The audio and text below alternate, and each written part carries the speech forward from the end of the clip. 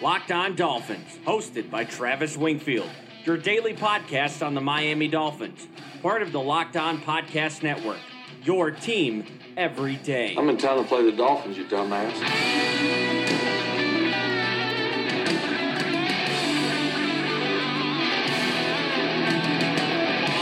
What's up, Dolph fans, and welcome into the Tuesday, April the 9th edition of the Locked On Dolphins podcast. I am your host, Travis Wingfield, and as always, I am here to bring you your daily dose of Miami Dolphins football. And on today's show, the draft is drawing near, so we'll go over my favorite potential Dolphins prospects by round. We bring back the Prospect of the Day segment, and just one day after the effusive praise of Raekwon McMillan, Ian Rappaport reports a visit from a player that would provide a perfect complement to McMillan in the middle of this defense. All of that and a lot more. But first, before any of that, I kindly invite each and every one of you to please subscribe to the podcast on Apple Podcast and on the new Himalaya Podcast app. Give me a follow on Twitter. It's at Wingfield NFL. The show is at Locked On Fins. And check out LockedOnDolphins.com, as well as the other Locked On Sports family of podcasts, like the Locked On NFL Draft Podcast and the Draft Dudes Podcast, as we gear it up for draft season here on the Locked On Network. We have a show here for you guys that is teeming with content. Let's go ahead and jump right in. That's another Miami Dolphins. Some somber news to begin the podcast, and something we didn't cover on yesterday's show.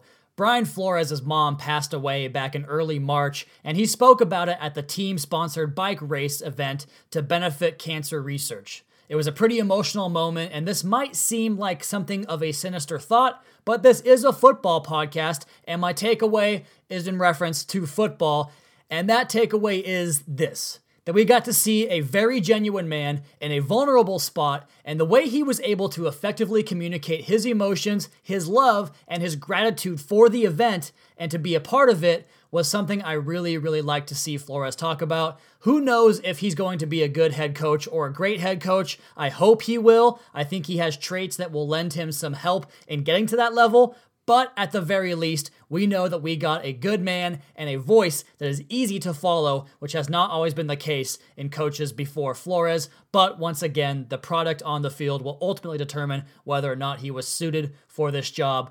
But I like where we are right now. Let's go ahead and change gears here and jump into this article from LockedOnDolphins.com, written by yours truly, as is typically the case. But first, some other draft news that I think might be a bit more pressing. There was a report on Sunday evening that Justin Hollins, the Oregon linebacker, was scheduled to visit with the Miami Dolphins, and we talk about him in tomorrow's article from Kevin Dern in the front seven piece, Miami's 7 players they might look at in the front 7 in this draft. And Justin Hollins fits kind of that Kyle Van Noy role as the long, lengthy linebacker that can help in the running game, can help reroute on the edge in terms of the pass game against tight ends, maybe even slot receivers, and do some stuff as a pass rusher inside and out to pair with Raekwon McMillan. I think that you can look at Kevin Dern's article for a better example of why this guy would be a great scheme fit in this defense. Possibly in the middle of the draft, day 2, maybe early day 3. We'll talk about that in the next segment when we get into the draft and my favorite prospects per round. And we're going to go ahead and do that right now because the draft is just 16 days out. So we're going to have a severe emphasis on the all-important weekend for each of our next 12 pre-draft shows. And a reminder that we'll have you guys covered first and most in-depth over any other Dolphins outlet in existence on the first round, on day 2 and day 3, and we'll wrap it up with a cumulative draft show and a roster preview show on the Sunday night following the draft with all the priority free agents, undrafted free agents, as Miami looks to remake this roster under Chris Grier and Brian Flores. But let's go ahead and start there with this idea that I lifted from Daniel Jeremiah and the Move the Sticks podcast. It was he, Bucky Brooks, and their new addition to the show, Rhett Lewis, which, by the way, if you guys aren't listening to that podcast and you're a draft fan, you are doing yourself a disservice. But the three of them together went through round by round and discussed their favorite prospects by each round as far as the entire NFL draft goes. So I'm going to do that with the Miami Dolphins for 7 rounds, and we'll do 3 players in each of the first, let's call it 4 rounds, and then trim the fat to 1 player after that for the final 3 rounds of the draft. And of course, The Dolphins currently do not possess a 6th-round draft pick, and they do have 2 7th-round draft picks. So with that in mind, let's go ahead and jump over to the article up on LockedOnDolphins.com. It is titled Favorite Potential 2019 Dolphins Draft Prospects by Round. A bit of a mouthful, but of course this column is long and required a bunch of description in the title as well as the subheading. And just looking at the general premise of the article, it goes into talking about the Dolphins having several needs at several positions, and they have to have plan Bs, plan Cs, and plan Ds to mitigate unfulfilled plan As, because they can run through these mock draft scenarios or the simulators all across the internet, but they do need to find a way to divulge their own personal plan, a horizontal board, to basically prepare for any type of code red situation that may occur on draft weekend, because it happens all the time, just like Minkah Fitzpatrick falling to them and just like Laremy Tunsil falling to them in the 2018 and 2016 drafts respectively, and they have to align those particular needs at those positions in accordance with where this draft's value comes down at. And if you ask me, the value of this draft comes in the 20 through 60 range, so right at the end of round 1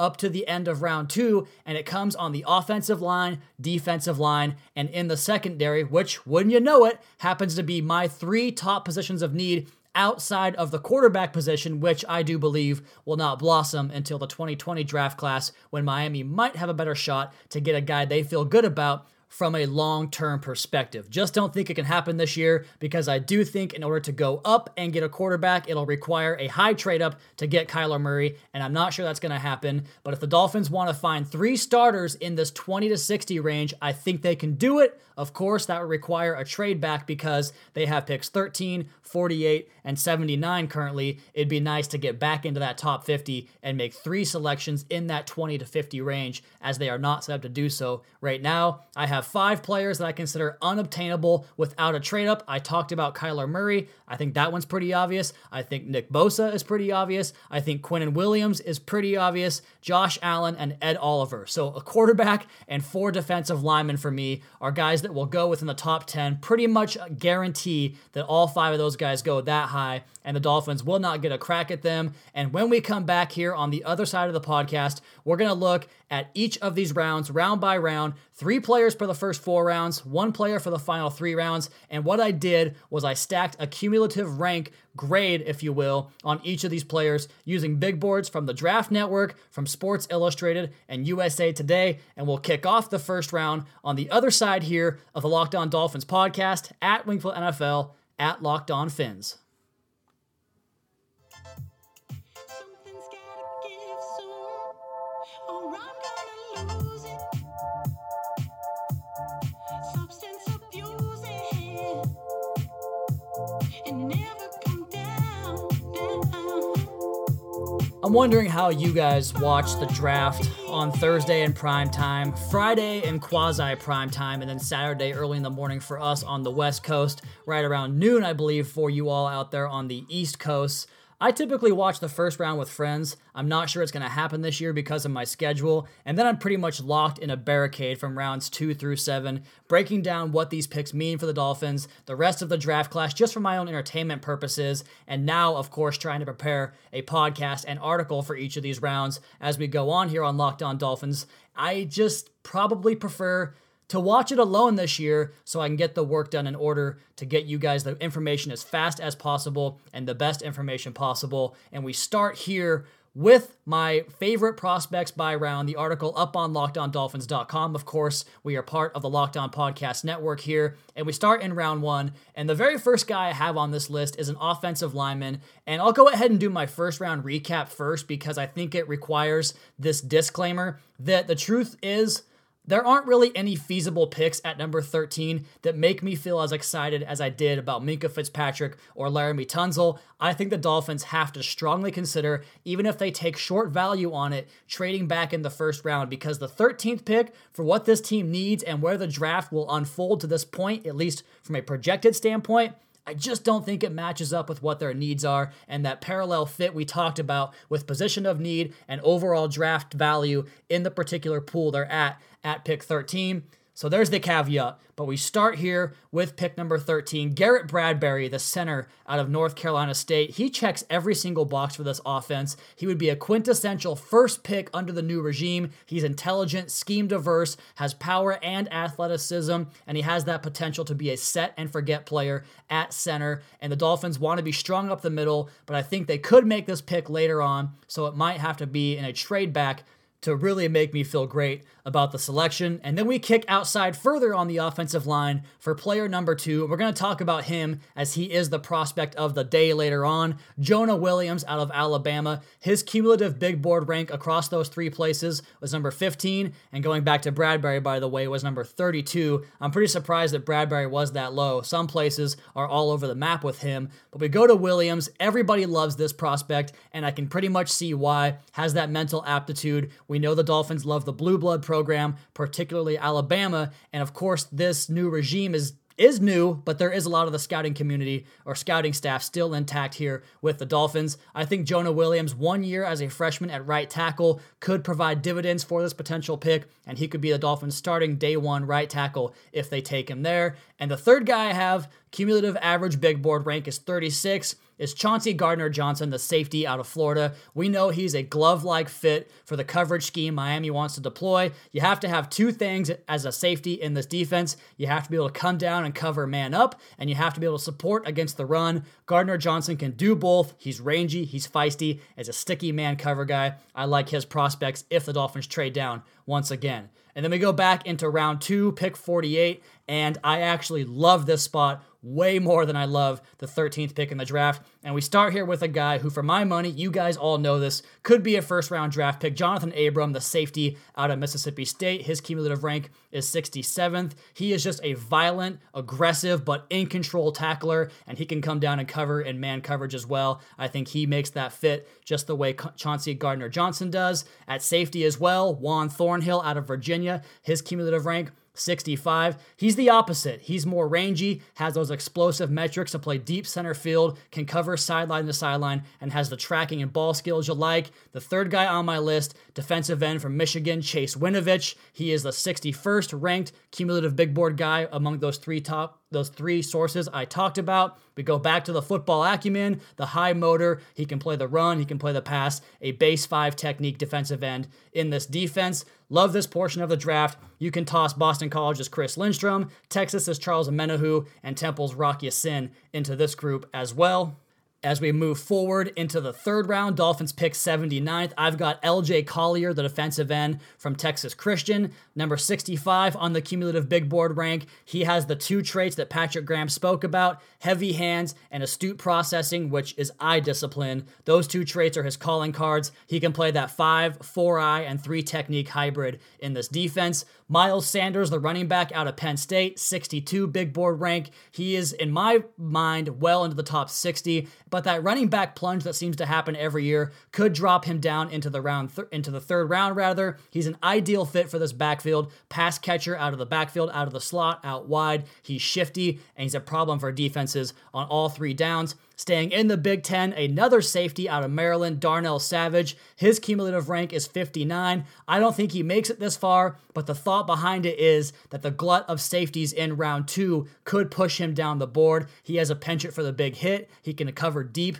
and he has the ferocity this staff and regime will love. He's a terrific fit in Miami. Just like round 2, I love this round. I want multiple picks here as well. You can put Oregon's Justin Hollins, Western Illinois' Kalen Sanders, and Michigan's David Long in this group as well. And then we move on to day number 3, round number 4. We kept 3 players here. This was based off of Draft Network's big board because I didn't have 150 players for all these big boards to work off of. We're starting with Chuma Edoga, the offensive tackle out of USC. He's a bit light and struggles with power, but he has an impressive kick slide, and it was so impressive at the Senior Bowl, I had to put him on there. James Williams, also in the Pac-12, the running back out of Washington State. I've been talking about him in the 6th round. That's not going to happen. He's too good. He was the leader among all tailbacks in college football with catches, and 83 catches that is. He's a savant study out of the backfield. He can run the field side and boundary side route combinations, the wheels, the corners, the sticks, the arrows. He'd be an ideal pairing with Kenyon Drake and Kalen Ballage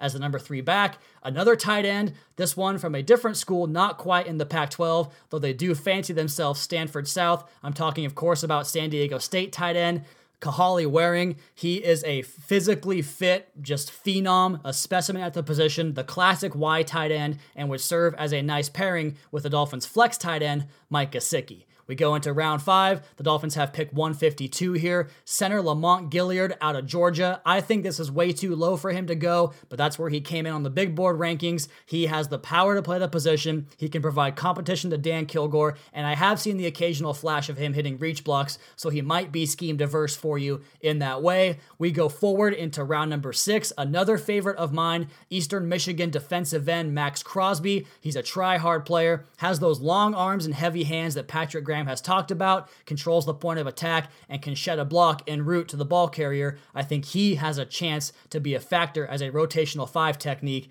in this league. And the final round, Dolphins have 2 picks here, of course. Derek Beatty out of Kentucky, the cornerback, has already met with the Dolphins, and he has an eye towards the special teams position, could earn a roster spot that way, and he just adds one more body into that glut for the number 2 cornerback position behind Eric Rowe, with Cordrea Tankersley, with Cornell Armstrong, with Torrey McTyer, and of course, with Jalen Davis. And that concludes my prospects by round. Again, it's very tough to not fall in love with multiple players this time of year. You have to try to carve out players that fit exactly what this Dolphins team wants to be. I still believe they're going to want to be a defensive-based, run-game-based team that can drop a rookie quarterback in 2020. But nonetheless, we should probably get used to the fact that Miami might have a bit of a shift in the way they create prototypes for their positions on this new roster, as well as get comfortable with the fact that Miami is going to have a new draft approach to prioritize a large quantity of picks over the value of high picks in the draft. The draft is going to be the new lifeblood for the Dolphins as they attempt to go onward as possibly a heavyweight in the future of this rather precarious AFC East. And the truth be told of the matter is, that's how it should have been all along. Okay, we are going to come back here on the other side of the podcast and reintroduce a old but returning segment to the podcast. It's the prospect of the day. We'll do that next on the Locked On Dolphins podcast at Wingfield NFL at Locked On Fins.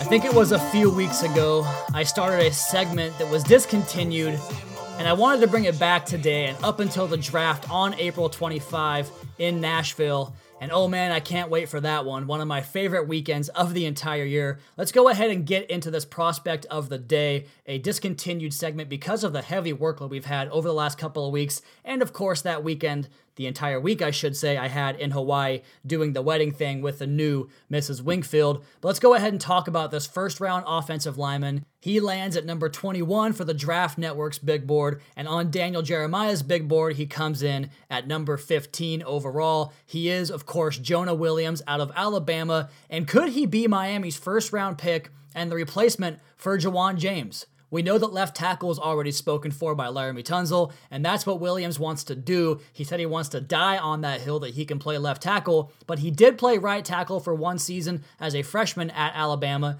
and he handled his own there as a young man fresh out of high school. He did an interview on the Move the Sticks podcast that was just so impressive. He talked about his play recall, going back to certain reps throughout the season, what he did well, what he could do to improve and get better on that rep, and he applied those lessons inside the game itself. And you look at the national championship game, he got beat up by Cleveland Furrow a little bit of Clemson and came back and handled him the rest of that game. He spoke with humility. He's looking forward to getting back to the football field, opposed to all these, his words, arbitrary measurements, although he understands it's a part of the process. But he is a football player, and he's looking forward to getting back to playing football because that's what he loves to do. That's what he wants to do. And he expressed his own understanding that there's always going to be a guy when you come into the league that already has the job in front of you, and he's a grown man, a professional. You don't just show up and get that job. You have to show up and take it, and he's ready to work and grind and earn that position. He's worked this offseason with Joe Thomas, who has showed him a couple of faults in his game, if you will, some faults in his technique and how to get a better base and become more balanced. I thought that was fantastic to listen to. He talked about his own self-scouting, but also how much time he spends scouting other guys across the league. He's a methodical guy, once again, his words, so he's looking forward to getting to work and putting together his own database of player knowledge across the league. I found that comment very fascinating for a young man, 21, 22, whatever it might be, years old, to come into the league looking forward to finding out what the products are this league has to offer, the products he's going to have to prevent from getting to his quarterback. That is the type of player this Dolphins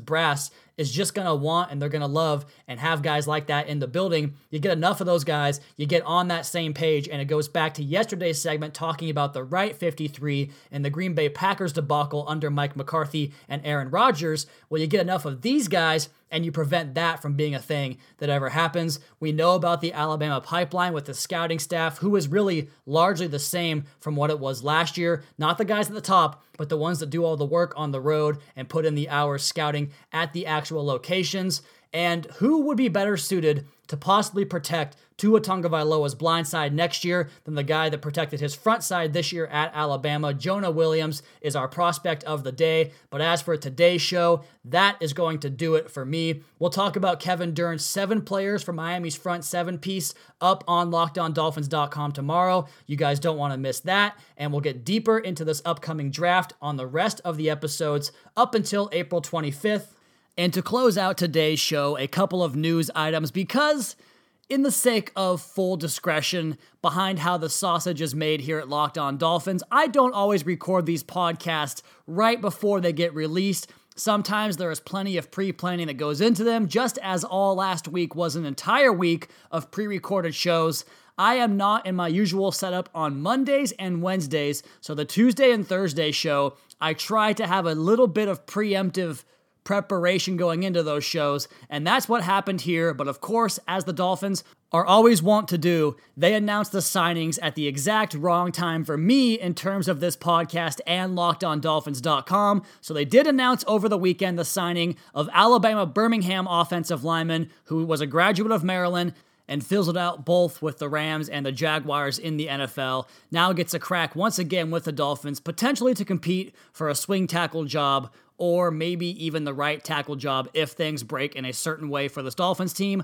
Also on Monday, Miami announced the signing of wide receiver Ricardo Lewis. He came from the University of Auburn. He was drafted by the Cleveland Browns that one strange year when they took 4 receivers in one single draft. He was there for 2 years with the Browns when they were 1-31, but he got a lot of playing time. It was actually the one guy out of that draft class, even more than Corey Coleman, that actually had an impact. He played roughly 900 snaps to the Browns in 2 years, but also contributed 330 snaps on special teams, so he figures to get a crack in that role as well to compete with Bryce Butler and Devontae Parker on the bottom end of the roster. And also, this just came across the desk as I record this podcast right around 5:30 Eastern Time on Monday evening. The Dolphins signed former AAF sack leader Jaron Elliott, who, if you guys will recall, spent some time with the Green Bay Packers, and he fits that Kyle Van Noy role almost to a T, built very similarly, has similar length to Van Noy, and he could play that same position Van Noy played, both as an off-ball and on-ball linebacker, and some of those 4-2,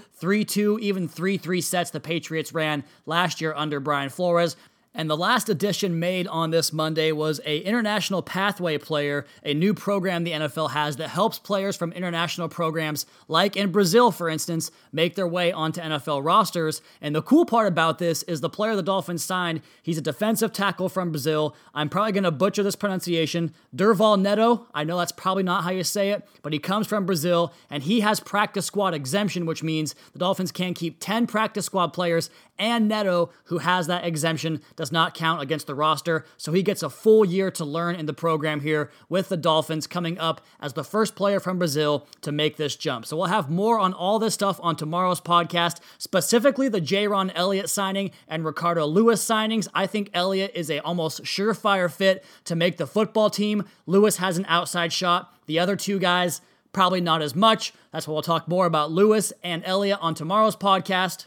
But as far as today's podcast goes, that is going to be my time. If you guys have a smart speaker or Bluetooth capability in your car, you can pull up the podcast right away. Just say, "Hey Siri, play Locked On Dolphins podcast" for your daily dose. Also, please be sure to subscribe to the podcast on Apple Podcast or the new Himalaya Podcast app. Leave us a rating, leave us a review. Check out the other Locked On Sports family of podcasts for all your local and national coverage of your favorite teams. Give me a follow on Twitter. It's at Wingfield NFL. The show is at Locked On Fins. Keep up to date on the Daily Dolphins blog over at LockedOnDolphins.com. You guys have a great rest of your night. We'll talk to you again tomorrow for another edition of the Locked On Dolphins podcast, your daily dose for Miami Dolphins football.